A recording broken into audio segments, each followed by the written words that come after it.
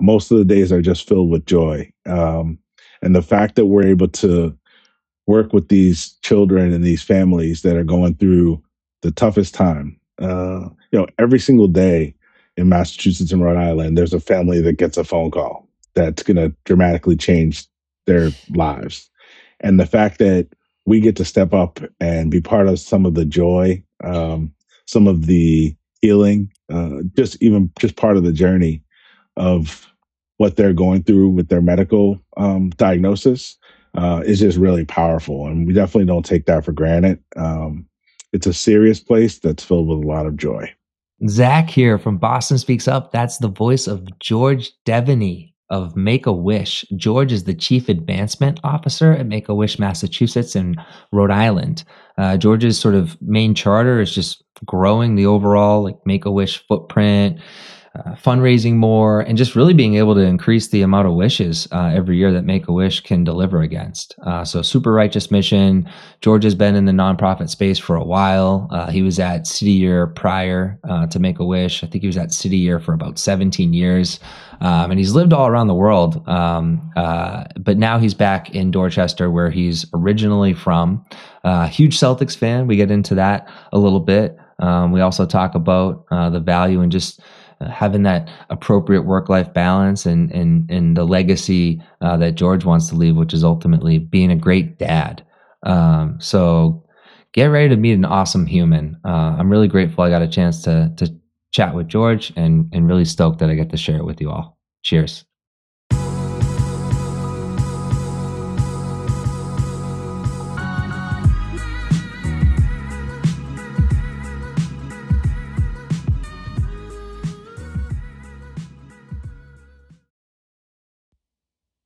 Zach Servideo here from Boston Speaks Up, and I'm here with George Deveney from Make-A-Wish. What's up, George? Hey, what's up, Zach? How's it going?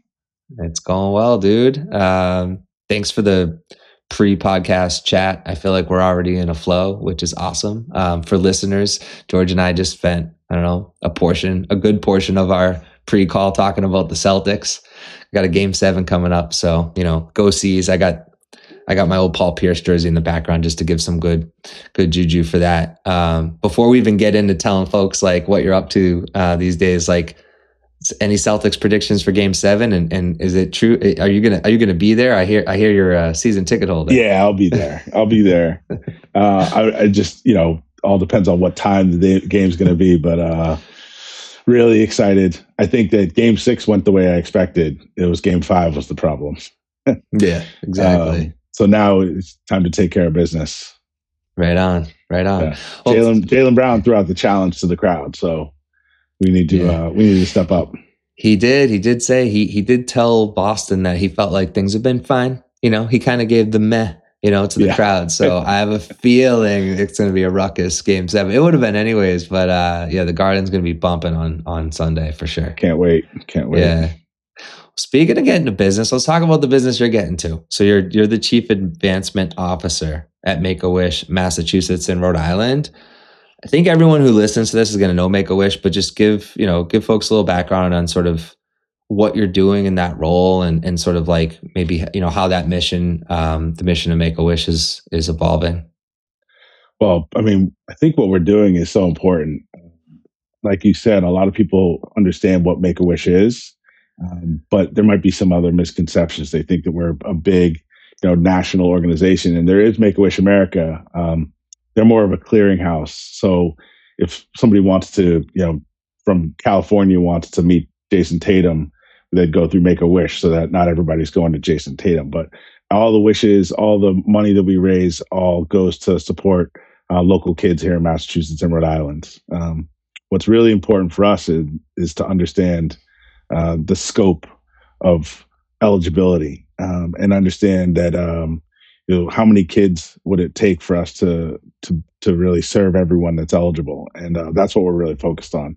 My team is all about securing the resources. So the way we do that is through a lot of events, a lot of peer-to-peer fundraising, and just giving people opportunity to get involved. But I think what's really special about Make-A-Wish is the amount of the ripple effects of the wish. It's beyond just the child that's getting it. It's their family, it's their community, and the fact that they open up their lives and allow Make a Wish to be a part of it during such a tough time is really sacred, and we really treasure that opportunity. So a lot of joy being working at Make a Wish is what I'd say. That's awesome. In terms of the events and the peer to peer and sort of like the efforts to just talk a little bit about like what kind of efforts or ways can listeners and folks that are going to be drawn to getting involved, supporting, collaborating with Make a Wish, Massachusetts and Rhode Island. Like, what are some things you're up to now, or some new ways, maybe some new ways that you're like helping bring, create bigger community around Make a Wish to create more support, to generate more resources to help more kids? I think one of the most exciting things that we're really focused on is showing young people how they can get involved and support wishes in their local community. And one of the ways we do that is through a program we developed called Kids for Wish Kids. And that's where elementary, middle, and high school students can, form a Make a Wish club. You know, this weekend there's a car wash that somebody's putting on to raise money for Make a Wish, and it's I'm a big fan of the show The Wire, and one of the things in The Wire was about how all the pieces matter, and that's really what it comes down to at Make a Wish. We'd love to have big transformational gifts, so that we know that we're going to be able to, have the resources to make sure that we're, granting every wish eligible. But at the same time, it's really powerful when you see the small gifts come in, because you know that is really meaningful from the small group of people that's putting those on. And so that's why, our Kids for Wish Kids program is so special to me.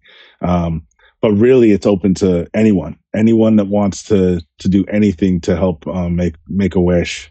We would gladly accept. So I would say that it's a blank slate. We're in the business of figuring out how we can say yes to people that want to get involved with our mission. That's really cool. This is a pretty neat role that you find yourself in. I'm sure that it's a coveted role by a lot of people that work in the nonprofit sector. Like, you're helping kids' wishes come true.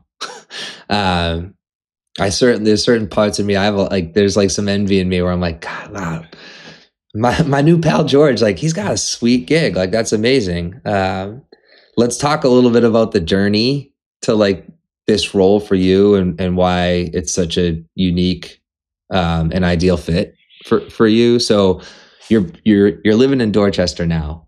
Yep.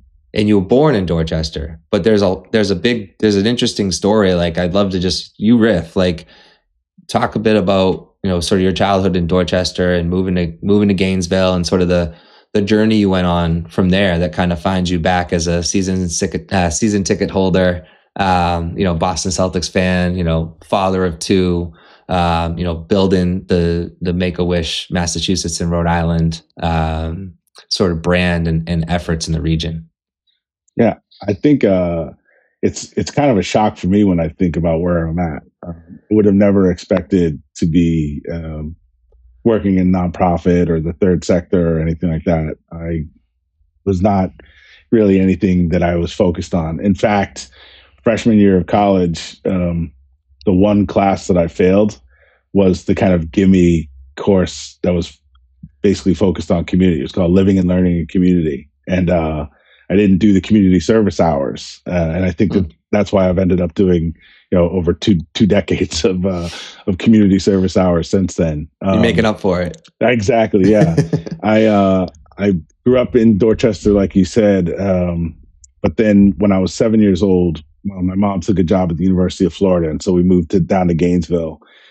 Unfortunately, she passed away when I was 12, about to turn 13, which is an interesting tie-in with Make a Wish, because Make a Wish, one of the things that we do is really create these lifelong memories for families. And so I kind of have always thought about how I experienced, because my mom had cancer, almost the reverse of that.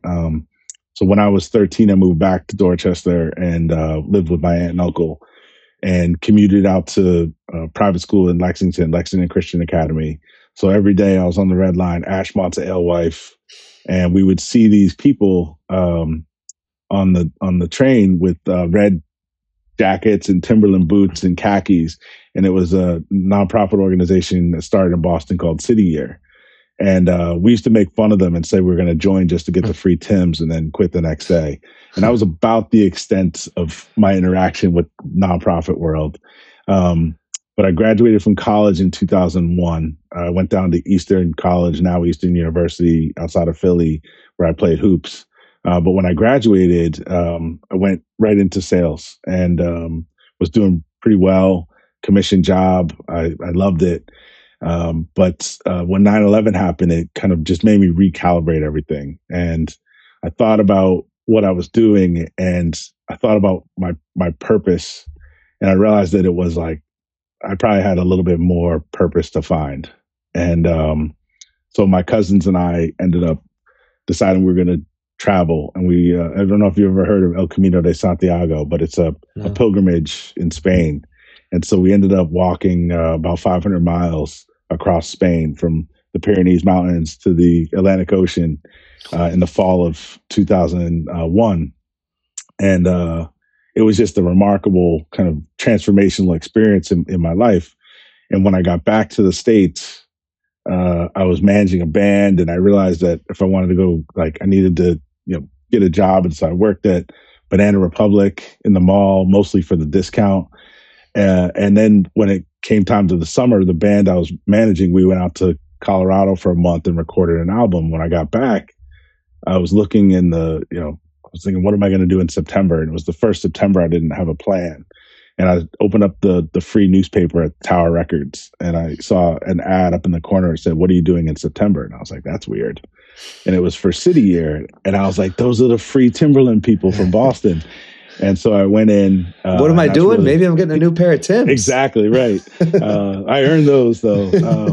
I went in and I spent 17 years at City Year. Wow. Started working at a high school in North Philly, and about 5 years into my tenure, an opportunity came to come back to headquarters in Boston, and that was kind of the opportunity I've been looking for. A chance to get back to my hometown, get back to my people, my family, and so I moved back and led recruitment for City Year nationally. At the time, City Year was really expanding a lot, and I thought that it would be really interesting to be part of that expansion. I was really, it was cool to see how City Year became part of the fabric of the cities that they were in, and so I wanted to do that. And so an opportunity came up for me to start City Year in London, and I jumped at it. And when I got back from London after about a year, I focused on starting up City Years around the country.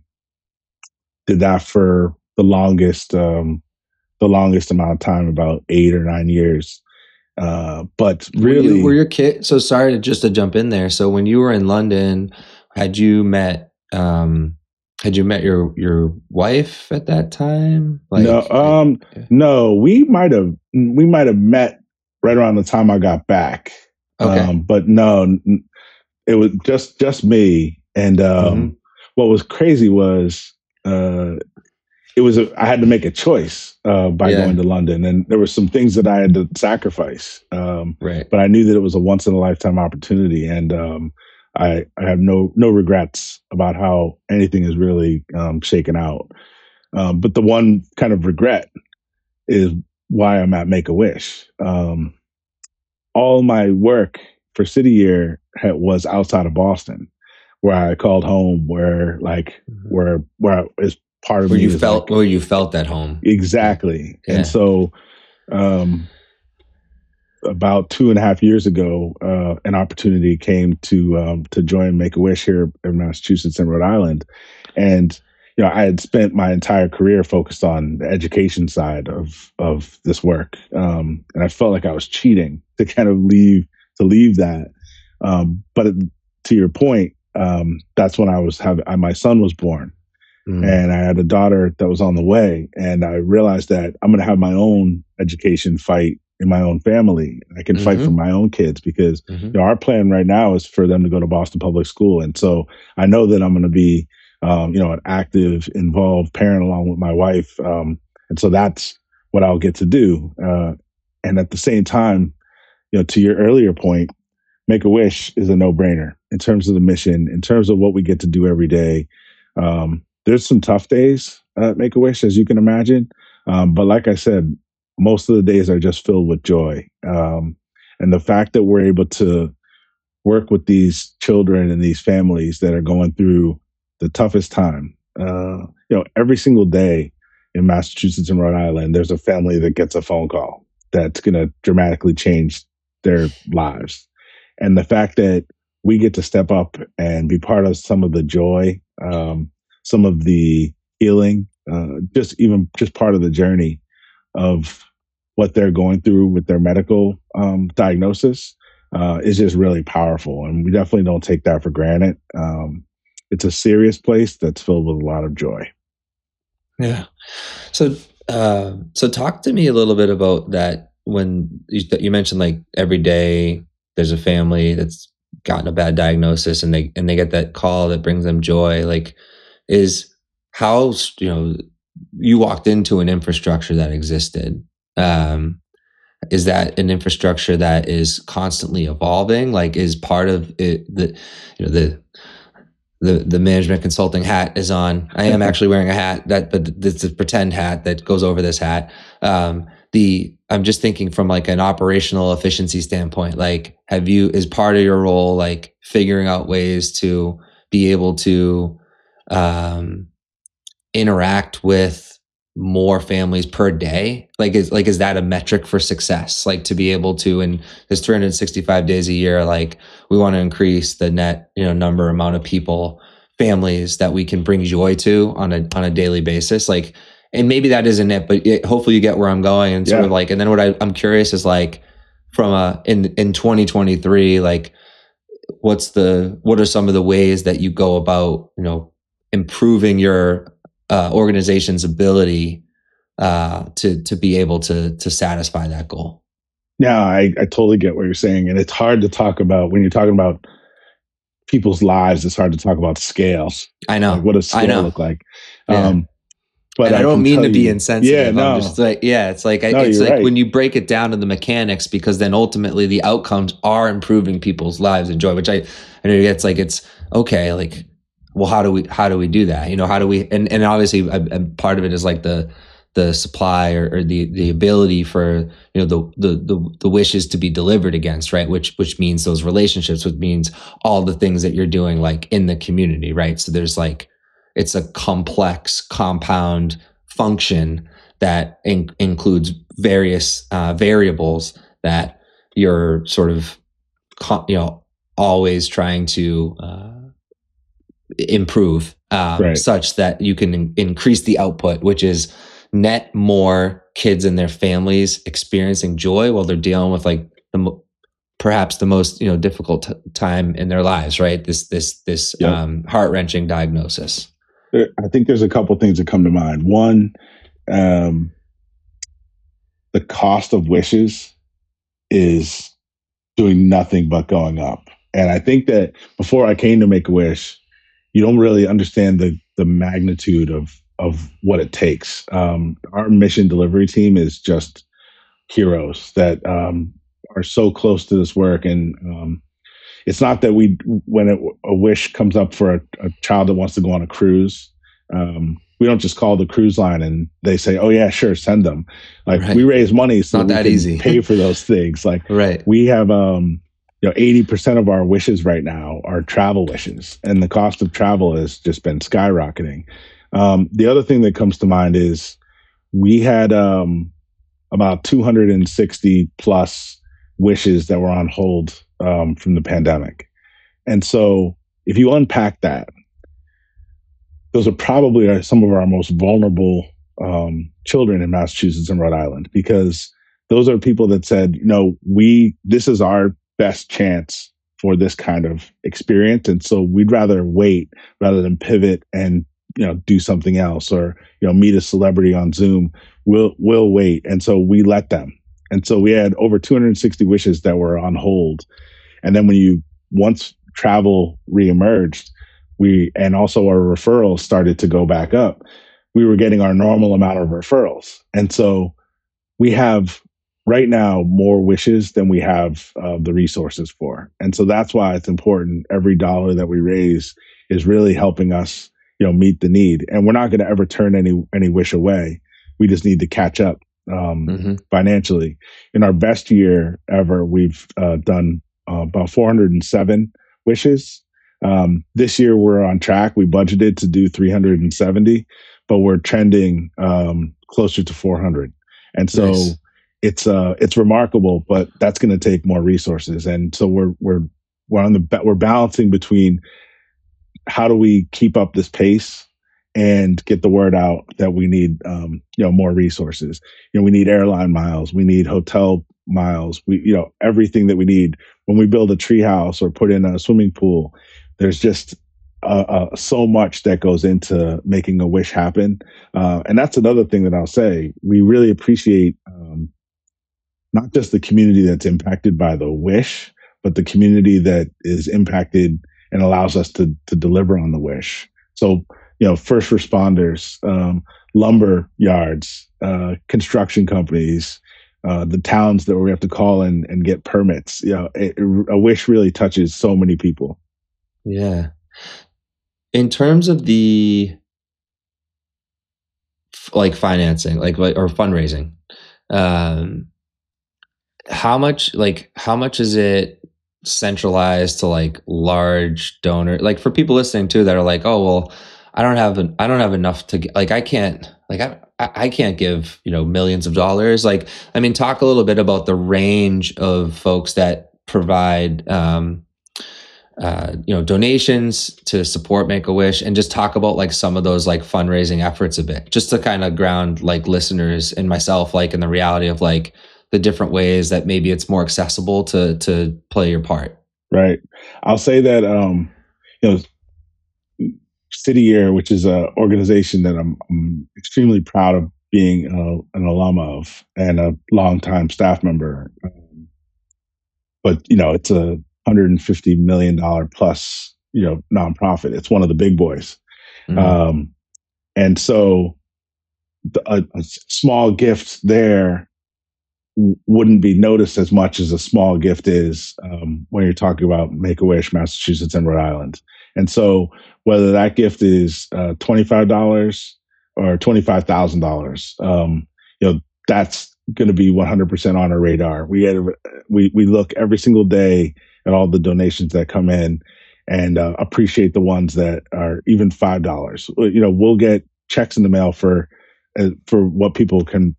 whatever people can do. And all of that is 100% appreciated, because it really does take all of the little pieces to make a wish come true. The average cost of a wish for us is about $12,500. Obviously, some wishes are a lot cheaper, but some wishes are a lot more expensive. And so that's the average, and that's kind of what we settle on and the way we think about things. And so, when we have a school that's able to, over the course of the year or over the course of putting on a dance or a dress down day, and they're able to raise $5,000 over the course of the year, that's a huge deal for us. And so that's amazing. And then of course we have our gala, where this year we're celebrating our 40th anniversary, and we honored Big Papi at the beginning of April. At that event, we raised $1.5 million. Nice. And that's from amazing sponsors, amazing individual contributors, where people are stepping up and literally raising their paddle to secure the funds that we need to make all these wishes happen. And so it really runs the spectrum. I would say that in a year, we probably have over 10,000 unique donations that come in. So it really is all different levels.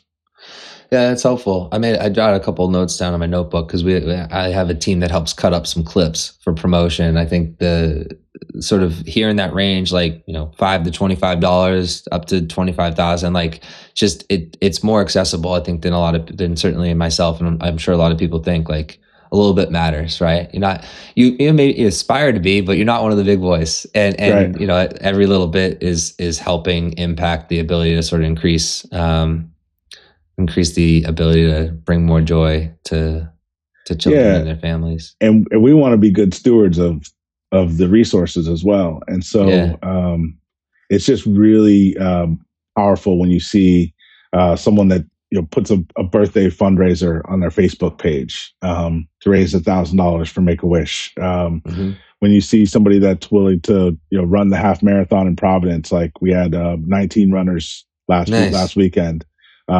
Collectively, they raised $56,000. So you can see how it can start. All these things can start to really add up.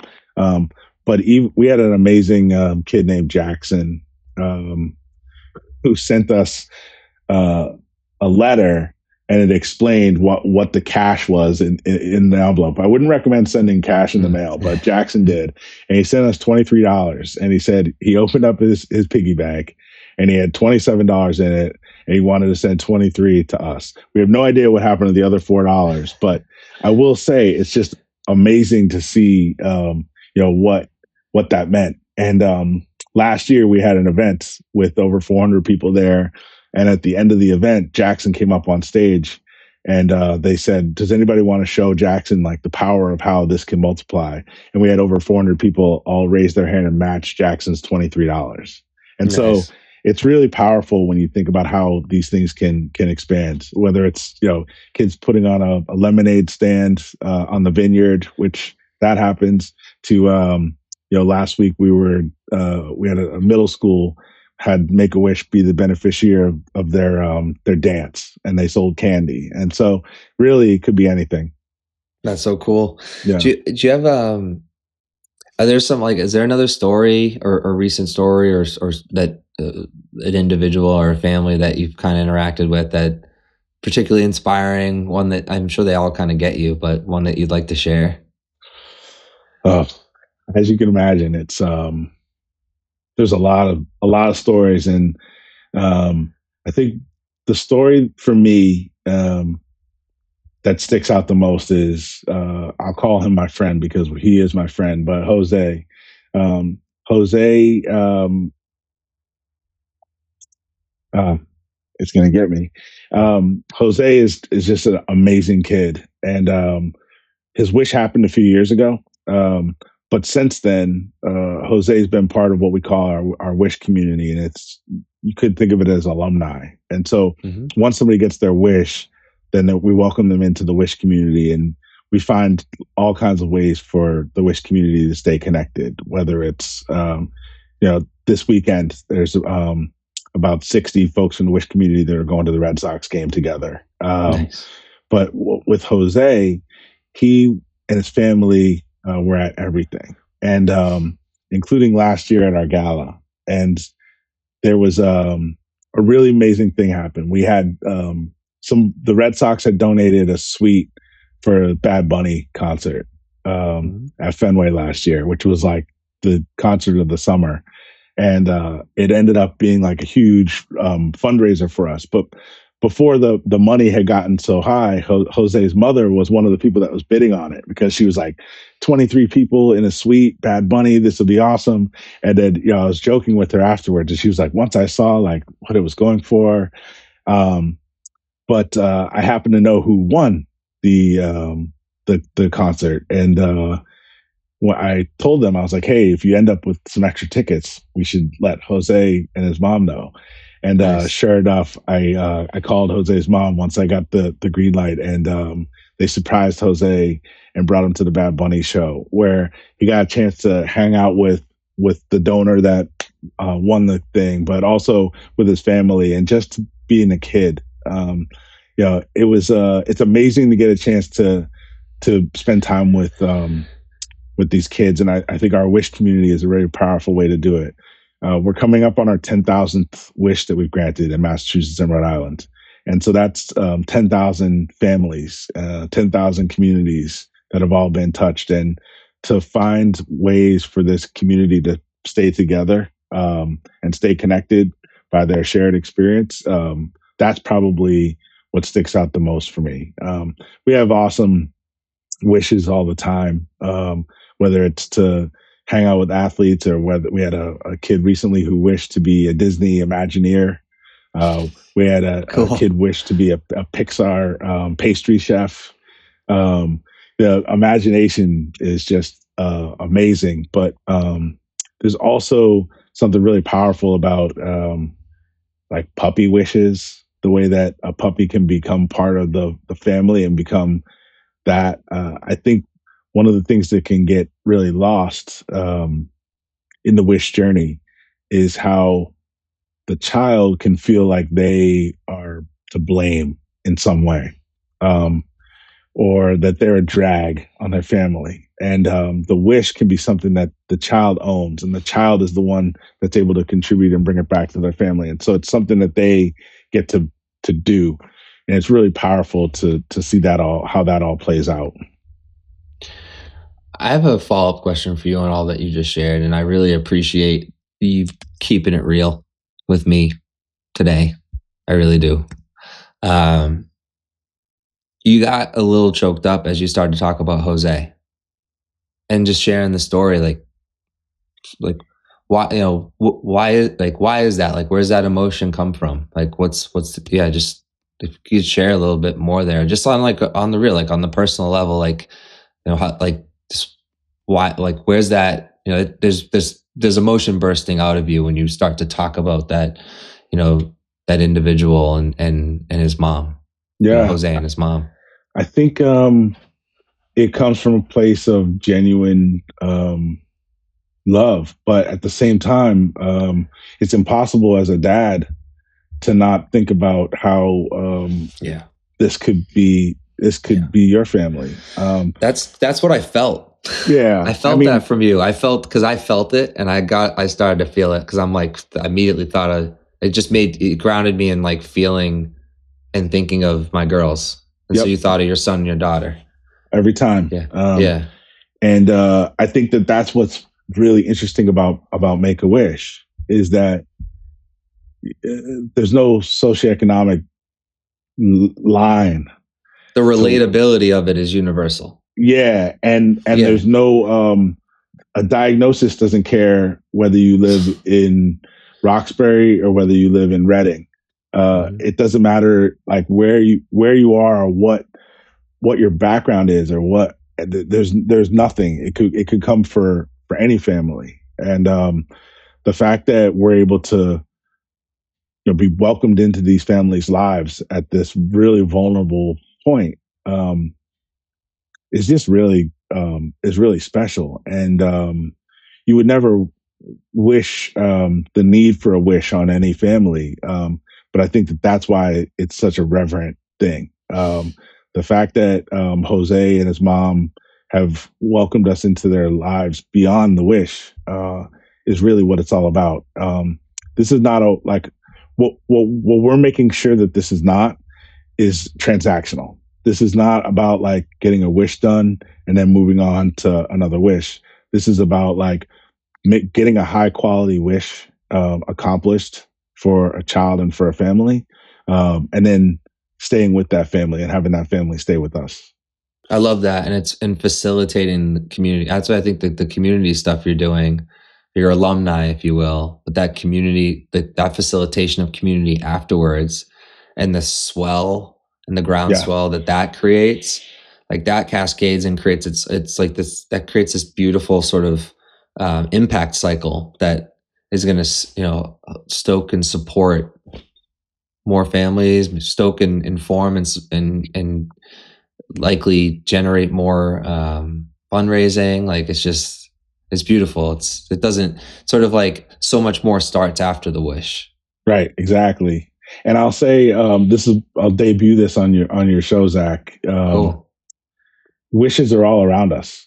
Like you wouldn't believe just in conversation how I was at the Celtics game the other night. The loss, it was bad, but the guy I was sitting next to was like, just asked me what I do, and I said I work at Make a Wish. His sister, 22 years ago, had a wish for a family cruise, and he's like, I'll never forget it.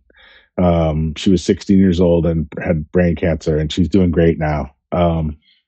And you're always, I can't even tell you countless times you're just talking to someone and they either were directly impacted by a wish themselves, or they're one or two steps removed. So the wishes are really all around us, and when you think about it like that, it's a little bit easier to think how you might want to get involved. Yeah. I'll tell you what you are not. You are not an imposter. And I want to talk about imposter syndrome because I thought it was really interesting and talk about relatability. I too, oftentimes in my career, have had imposter syndrome. I think everyone does. I think it doesn't matter the background you come from. I mean, my dad was a UPS driver. Like that was success. Like that, and that it was and is success. Like 37 years going to work every day. Like gets me choked up a little bit. Like I learned so much about how to be successful from my dad, and like his goal for me was like to not have to be on my feet all day. Like his goal for me was to like get a job in a cube, like just be in front of a computer. Like that's the future. I'm like, just he's like, he didn't go to college. I think he putzed around Bunker Hill for a semester or two, but he had the foresight to kind of give me that direction. But for me, I do feel like I over-index on imposter syndrome, and I have a group of friends who've been successful, and we like help each other out, like through those troughs of disillusionment, as maybe the startup world would put it.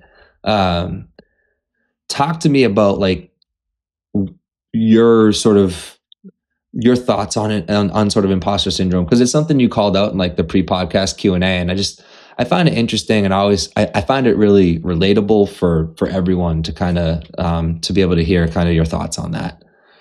Yeah, I'm a terrible fundraiser, because I don't really do fundraising. I try to just be myself and really authentically build relationships with people. And so I think the imposter syndrome on the professional side of the house is that I've actually been a very successful fundraiser in lots of different arenas. But it's not like by the book. It's not the science of fundraising. I guess it's the art. Yeah.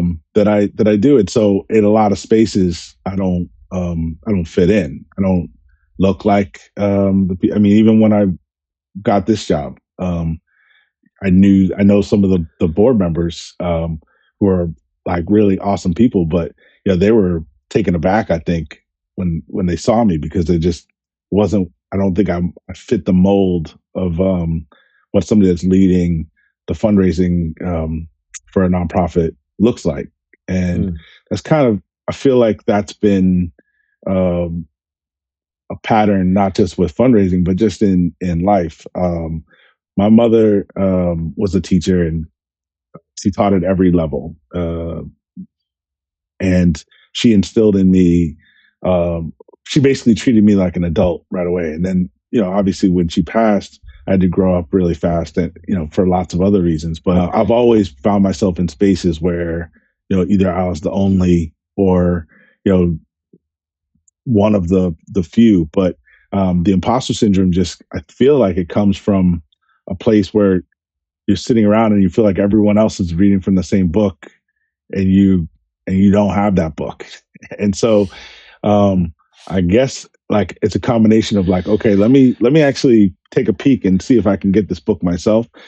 But really what I've found more successful is to just throw the book out and just try to be myself. And I think that when you're authentic, it does a lot to combat not only the imposter syndrome, but it does a lot to combat people's perceptions of what you are and what you can be, and how you can lead. And so really that's what it's come down for me, is how can I just be myself in an authentic way, and have other people either take it or leave it. And what I have found here at Make-A-Wish is a fantastic team of people that believe in me, and people that I believe in, and I believe in them.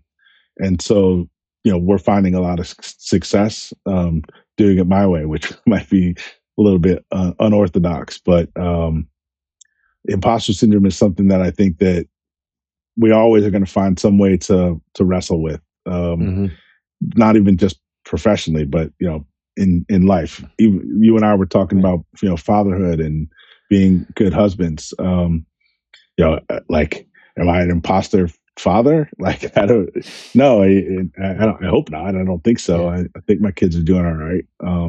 But it's just always going to be something I think that is in the back of your mind. Yeah, and there's ways I tell, like, I think in the conscious space of like quote unquote imposter syndrome, we're actually doing a real service to our wives and our kids by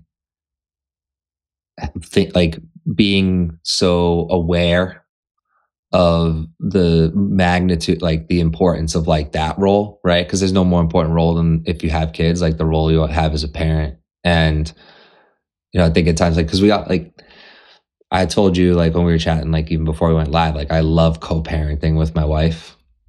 And I was telling you the story about how I like helped, like, we had been talking about introducing an earlier bedtime and elongating our babies, and I just did it. Like, our baby daughter's she sleep time was 2 hours earlier when my wife went off to a bachelorette party a few weeks ago. Like, you're welcome, I did it. And I was like so proud of myself, and she was like, yeah, you did it, you're great. And it's like, we don't know if we're doing everything's right. There's no perfect. I tell our older daughter, who's almost 6, I'm like, Mila, like, there's no perfect. Like, you don't have to be perfect. Like, you just have to like seek improvement. Like, you have to be mindful and be aware that you want to do well, and understand that on the journey, you oftentimes will come short of what you believe doing well is. Right. And in those lessons, that's how you'll eventually go through the next. You'll burst through the next wall, and you'll burst through the next wall. It's just all part of the process. So I kind of like, that's how I reconcile my anxiety about, like, am I being a great dad? Am I being present enough? Like, am I balancing work and life enough? Because it's all important. And, we spend so much time working, right? But we don't have to spend as much time, I think, as we've historically worked. I've worked with companies where it was just like normal to like wake up and work at 8 and then like work till 8. And I run my own company now, and I don't like to, nor do I want others to, work past like 5. Right. And I was just talking to my creative director this morning and my silent partner. We have like a weekly call. We were thinking about moving to Friday, and the suggestion was made to make it Friday afternoon. I was like, summer's coming. I'm like, we should all take summer Fridays. Are you kidding me? I'm like, I don't want to call on the calendar afternoon.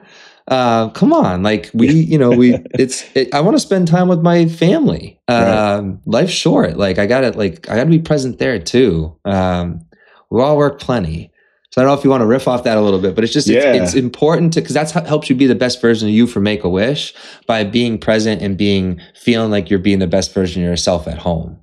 Yeah. I mean, work-life balance is what a loaded statement work-life balance has become, but like, you have to actually just do it. You have to live it. You have to make those choices. And, we talked about that coming to Boston. Back to Boston for me at City Year was coming home, but I was traveling and being everywhere else. Coming to Make-A-Wish was what kept me local. That was the main driver of that, was the fact that I didn't want to be on doing 150,000 miles in the air and 100 nights in a hotel anymore. I wanted to be home, be present with my family, and that goes for my team as well. I'm very conscious, and I even joke with them.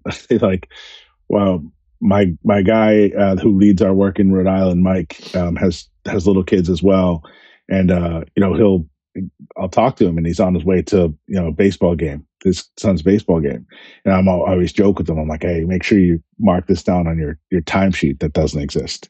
He knows that I'm joking, because it's real. I value that even more. It's gonna make everyone more productive, and there's gonna be undulation. There's gonna be times when we all have our have to grind and put in those hours. But when we're not in those times, we have to take a step back and really value our whole self and our whole self, making sure that we're that. And that goes for people without families as well. It's not just if you have a family, you get a pass to do those things. No, you have to invest in your own life. We already spend enough time at work and with the people we work with. To like, you have to carve out that other time. And so I force it on my team. And there's also a lot at Make-A-Wish that takes us into the weekends, as you can imagine. And so it's finding, okay, where can we get back some of that time that you're spending on the weekends? And the other thing is, if it wasn't going to be total chaos, you'd probably see my kids with me right now, because I love bringing my kids to work. I love having my kids be part of and see what I do. We see that in Boston. As a Celtics fan, we see that with Jason Tatum and Al Horford right now. Their kids are in the locker room. Dude, Deuce is a star. Exactly. And so that's kind of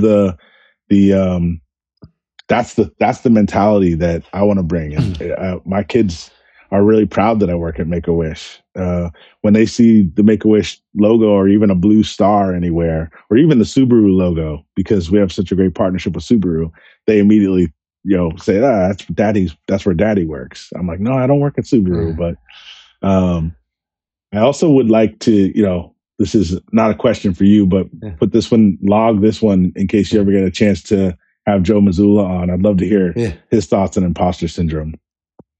Yeah, I definitely wouldn't mind that. He would probably be very contentious, right? Based on the way he handles media questions. And I wouldn't mind media training him. Just throw that out there.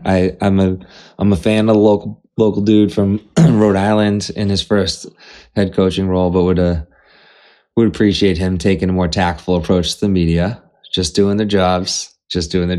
Hey, look, he's learned from Bill Belichick, who's been pretty successful. Right. But the Celtics are like not only important to both you and I, obviously. But they're a huge, also, to tie it back to Make-A-Wish, they're a huge part of what we do. We had and we've been kind of me and I was going to ask you where they fell in rank order, partners locally, because I mentioned to you growing up, anytime I've been in the garden, I feel like I oftentimes have had a Make-A-Wish experience. So it just feels like a very tight relationship. Yeah, it's the Celtics, the Red Sox, the Bruins. We have a really, really strong relationship with the local sports teams. Dan Kraft was on our board for a really long time with the Patriots and Revolution, with the minor league teams even. We've had amazing experiences. The Springfield Thunderbirds have a Make-A-Wish night. The Providence Bruins had a Make-A-Wish night. The Worcester Red Sox not only had a Make-A-Wish night the past 3 years running, they also stepped up as financial sponsors of our work, which just says a lot. The Celtics, though, really have a special place in what they do. Rich Gotham is the president of the team. He sits on our board right now, and it's just been such an inspiring leader for me. It's great when you have board members that are really invested in your work, but at the same time, just having them to bounce ideas off of, or to run things past, or make things work. It's tremendous. And me and one of the wish coordinators, we've actually been kind of waiting. We're like, when are we gonna have a kid that wishes to meet the Celtics? It's been a couple months. Let's go. Is there anyone else? Yeah, we're ready to deliver. Yeah, we just had yesterday. We had an inkling that there's going to be a kid that has a Tatum wish. At the same time, the Red Sox, I can't say enough.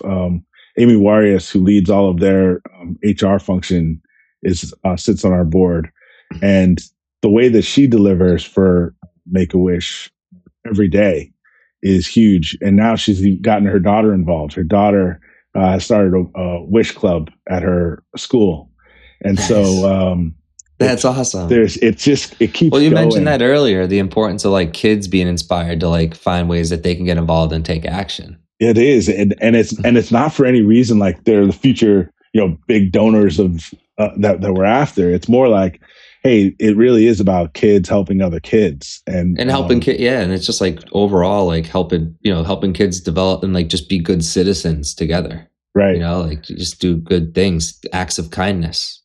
Yeah, and I think in Boston in particular, the sports are so intertwined with our city and our culture, and same goes for Rhode Island, except for maybe the bottom half, which trends Yankee or something like that.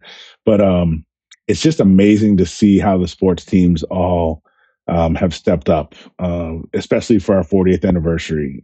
We have really powerful displays of generosity with us, including the Revolution. This past training camp down in Florida, Revolution hosted a Wish kid who wanted to improve as a goalie, and he got to go and be part of the team for training camp. Nice. Just phenomenal, amazing, creative stuff and the Revs have Matt Turner, right? Who's on the U.S. team. Matt Turner left the Revolution to go to Arsenal in England, which is my team. And so I have an Arsenal Matt Turner jersey because I'm a huge Revs fan as well.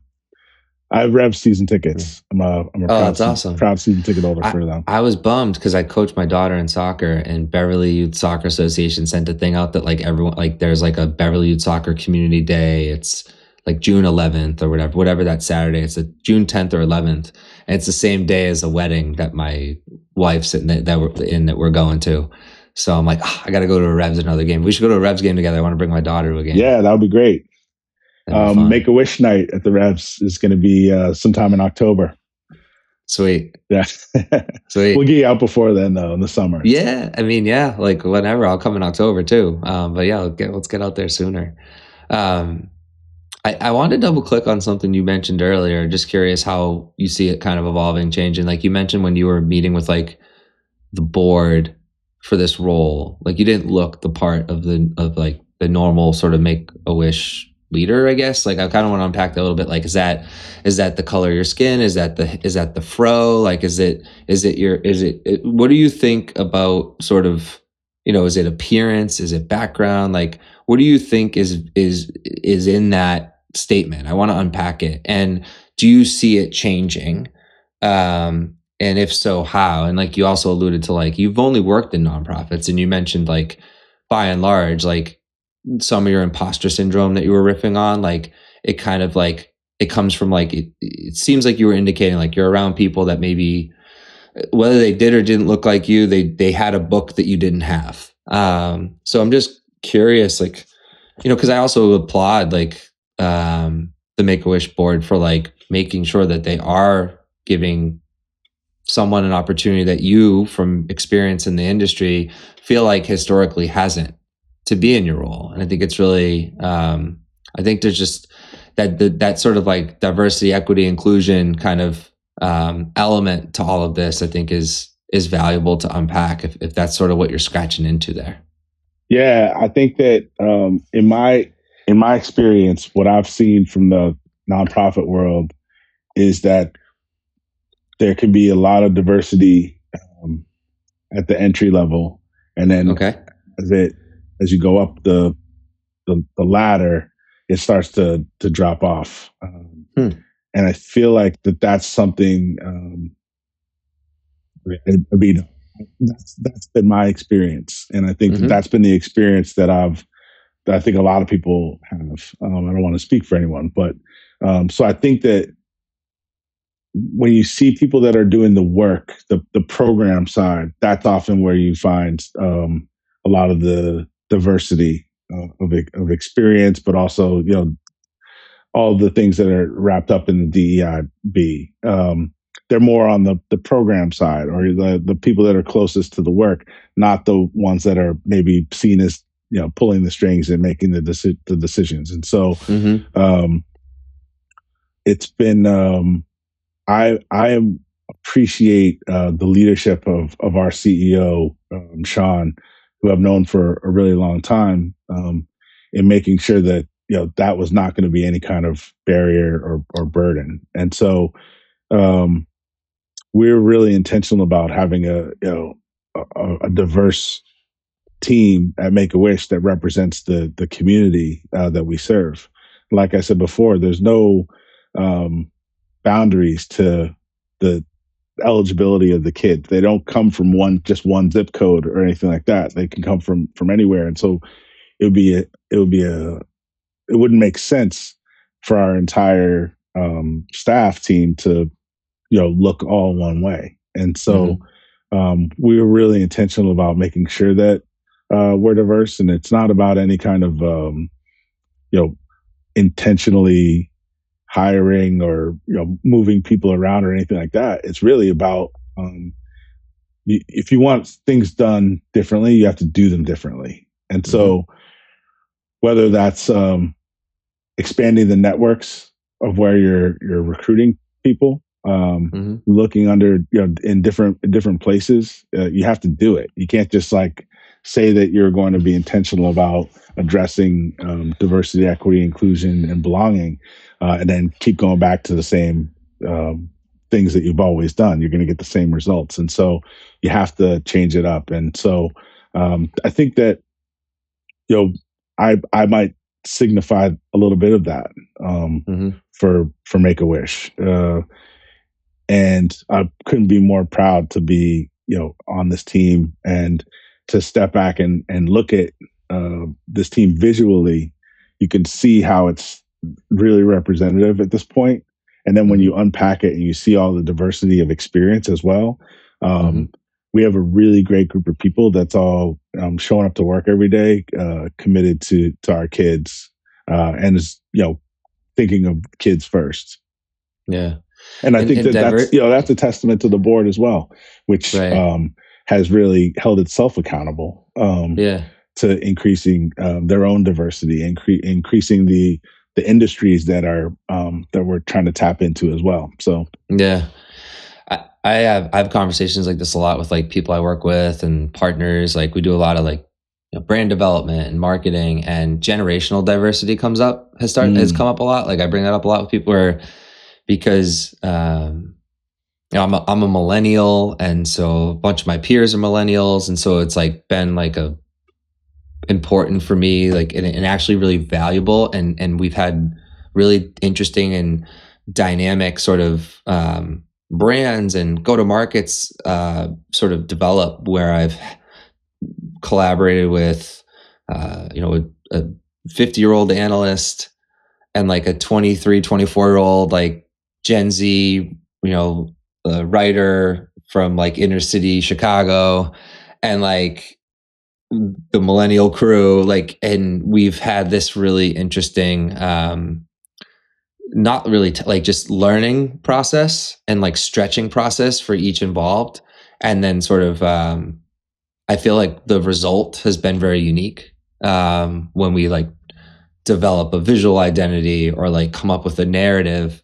It's got diverse input from like different generations, and those different generations maybe are from also different backgrounds. So I just feel like better things better things tend to happen, and certainly like in the creative world I'm in, I think it's increasingly apparent to me that you got to have a lot of different types of opinions and characters from different backgrounds, because it kind of keeps you fresh and on your toes, and it kind of stokes your fire. It kind of it challenges you in all the good ways. Yeah, and I think that you can see that. I have a pretty big team, and sometimes early on, everyone would be waiting to hear what I thought when we'd be discussing something, and I would be like, I'm not going dictate this. Yeah, I'm not going to dictate this. I hear that. Yeah. I want to hear like other people's opinions. I want to be able to build on that. Or sometimes it's said in a joking way. But like in a brainstorm, there's no bad ideas. Sometimes that follows a really bad idea. Yeah. Hey, there's no bad ideas, There's no bad ideas. but Yeah. but it's I think everything people should feel comfortable to say and share and offer perspective, because all those perspectives going to come together. There shouldn't be any like I do not enjoy credit at all. What I really like is for the team to all feel ownership and to feel collective credit. And so the only way to accomplish that is by having everyone feel like they had some input. Yeah. Yeah. Well said. You know, it's Mother's Day weekend, and I just want to give a shout out to your mom. What was her name? Her name was Julie. My daughter's named for her. And your daughter's named for her. Yeah. Julie's hella proud of you, as they'd say on the West Coast. Wicked proud, as we'd say in Boston. But it's Mother's Day weekend. So like, do you find yourself like, do you do anything special to honor your mom, Julie, like on Mother's Day? Like, I mean, other than just honoring your being there for your wife and kids, but just any love that you want to share in her direction? Yeah, I will say to go a little bit deep. Please do. I lost my mom in April when I was 12 years old. So before Mother's Day, I remember that first Mother's Day, and I remember how people like walked around on eggshells with me, and it was like kind of a to hell with it situation. And so I didn't mess with Mother's Day for a long time. And I remember when my son was born, one of my first thoughts was, "Oh my gosh, like Mother's Day is like reborn."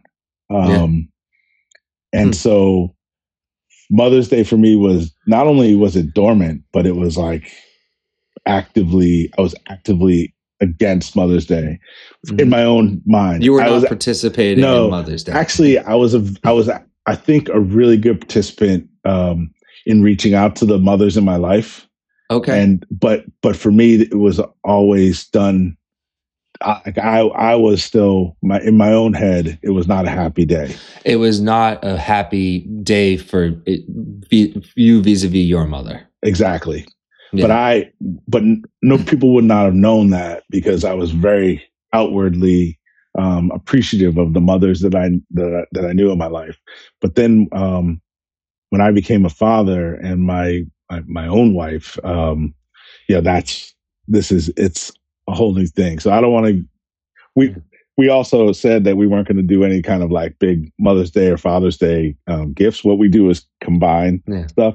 So this year we bought ourselves a new wagon for the neighborhood, and that's our Mother's Day, Father's Day. I don't know if you watch the show Bluey. You kidding me? The Aussies have the best humor. Yeah, so I got a plush talking the mother and the father from Bluey, and I gave them to us, the parents, and the kids get to play with them, but they're our toys. So that was our big Mother and Father Day stuff for 2023. But yeah, cool. It's I think that it's not just Mother's Day; it's everything. Losing my mom made me kind of turn my back on a lot of that stuff. So I grew up celebrating Christmas, but I never had a tree until now with my own kids. And so there's a lot of things that there's a lot of reasons why my children and my wife are the most important parts of everything that I do. Do you feel like your children and your wife have brought you closer to your mom again? Because you've brought back some of that tradition, like a tree and the things that the last time you were really doing that, you were doing that with her? 100%. 100%. And, it's like, that's beautiful. Like what a gift from your wife and kids. Like there's like this closeness, like it's almost like this reconciliation.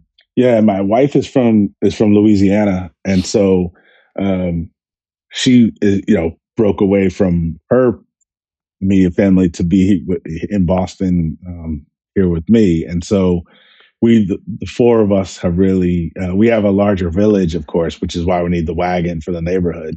But we the four of us are really doing our own thing as a family, and we get down to Louisiana every year, usually around the beginning of Mardi Gras, to spend time Nice. with her family. But when we're here, we're a tight unit, and so it also helps that my daughter is literally the spitting image of me when I was her age.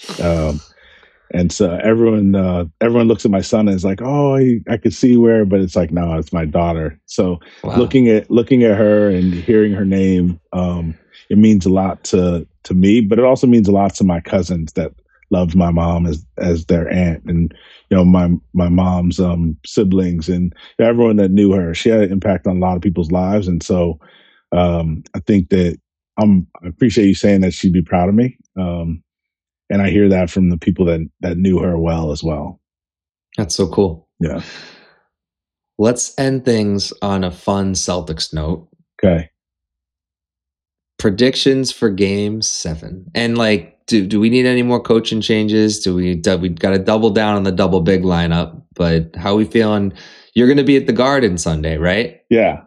All right. How you feeling? We have a wonderful group of people in Central Mass who put on a golf tournament every year for us, and it falls on Monday morning, and so they might catch me when I'm out there being a little bit hoarse. Well, Jaylen Brown did challenge you. He did. I take that personally from Jaylen. The challenge to bring it. I wouldn't be surprised if it's a close game that kind of resembles last night.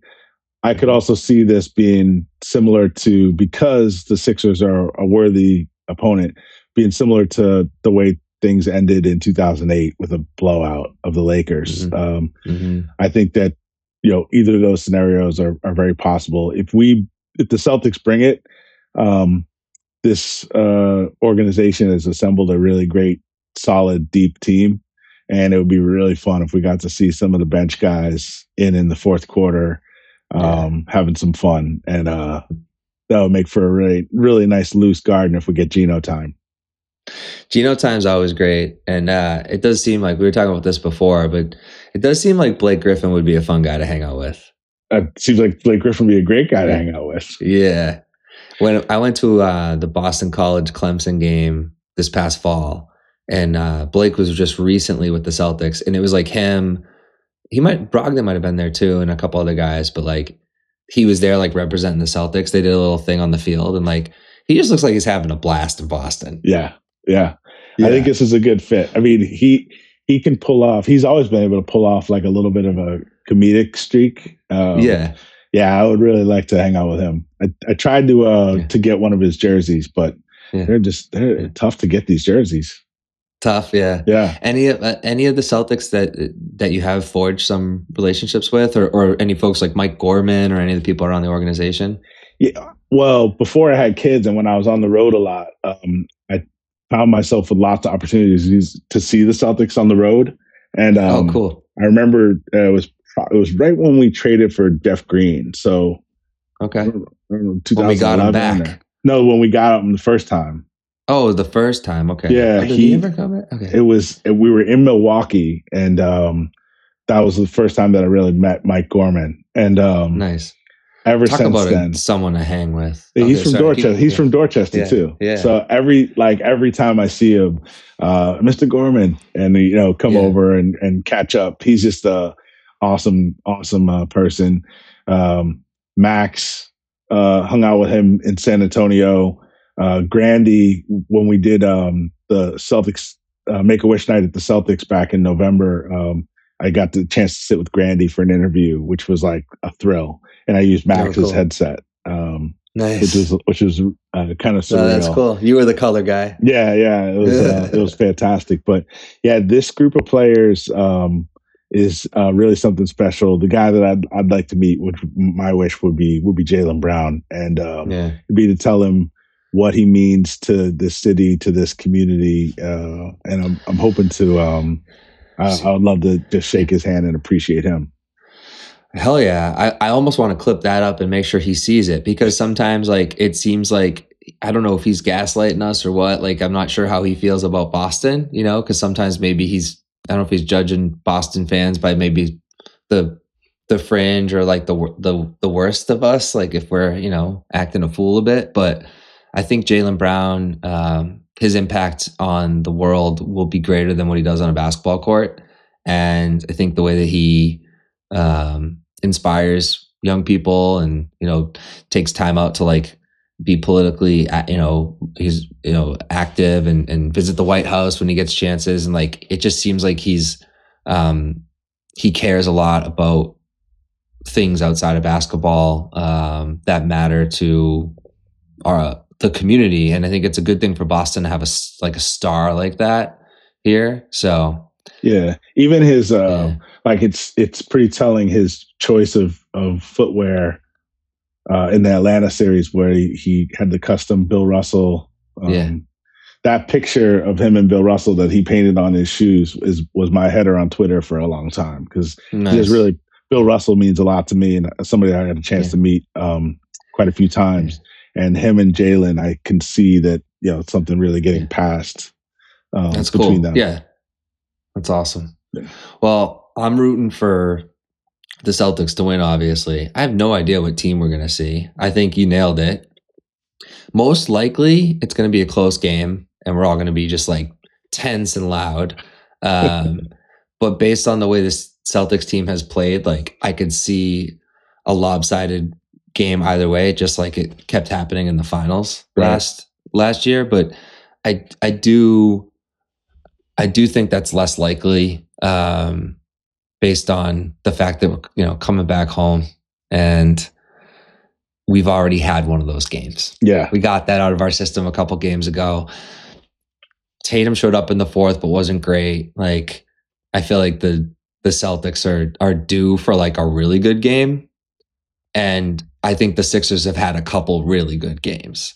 And so I think there's hopefully a better chance that the Celtics are like going to show up with like because just the better version of the Celtics than we've seen is better than most anyone in the league. Well, Derek White, all defensive team, Brogdon, 6th man of the year, Smart, Hustle Award, Tatum and Brown, 1st and 2nd team All NBA. And they got defense votes too. Brown, I think they both did. Right. I mean, we're on paper and on the court when we're the best team in the NBA. And so it just got to put it all together. And what do we need?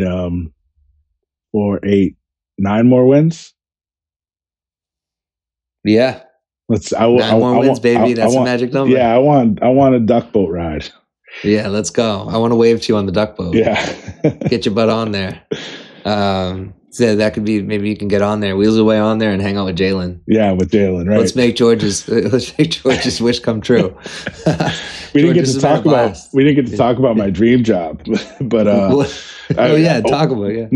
I'm totally happy at Make-A-Wish, but if I could be the 15th man on the Celtics, that might be it. Yeah, and we're not talking about a one-day contract, folks. No, we're talking about the victory cigar. And we actually, George and I talked pre-episode, the shirt would be like, the George Deveney shirt would be like, you'd see his face with like his fro, and the words would just be human victory cigar. That's right. You know, when I'm out there. Like when you're out there, you know, it's time, it's Gino time, it's time to celebrate. Yeah. And Udonis Haslem is covering me. Right, exactly. Yeah, exactly. The 15th guy on the other team's out there too, and y'all getting after it. And you know, some overexcited like long shots. Yeah. Shoot it straight on, because like the bank's going to be open. Right, some YMCA type. Yeah, there you go. George, this has been a pleasure, man. I'm stoked that we got to sort of forge this relationship and what is now like I truly, sincerely would call like a new friendship. I know we got some mutual, it sounds like we have some sort of excuses to maybe get together in Beverly or Dorchester. So we'll have to make that happen. Yeah, for sure. And, we're just really proud of 40 years of Make-A-Wish here in Mass, Rhode Island. And, we're going to celebrate through December. And so, Zach, it'd be great to get you more involved. Just let us know how you want to, and we'll be ready. Awesome. I'm stoked for it. Count me in. Awesome. Thanks for having me on. Thanks for being here, and go enjoy some time with your kiddos today and all weekend. It's gonna be beautiful. I can't wait. All right, awesome. Take care. Cheers, Boston.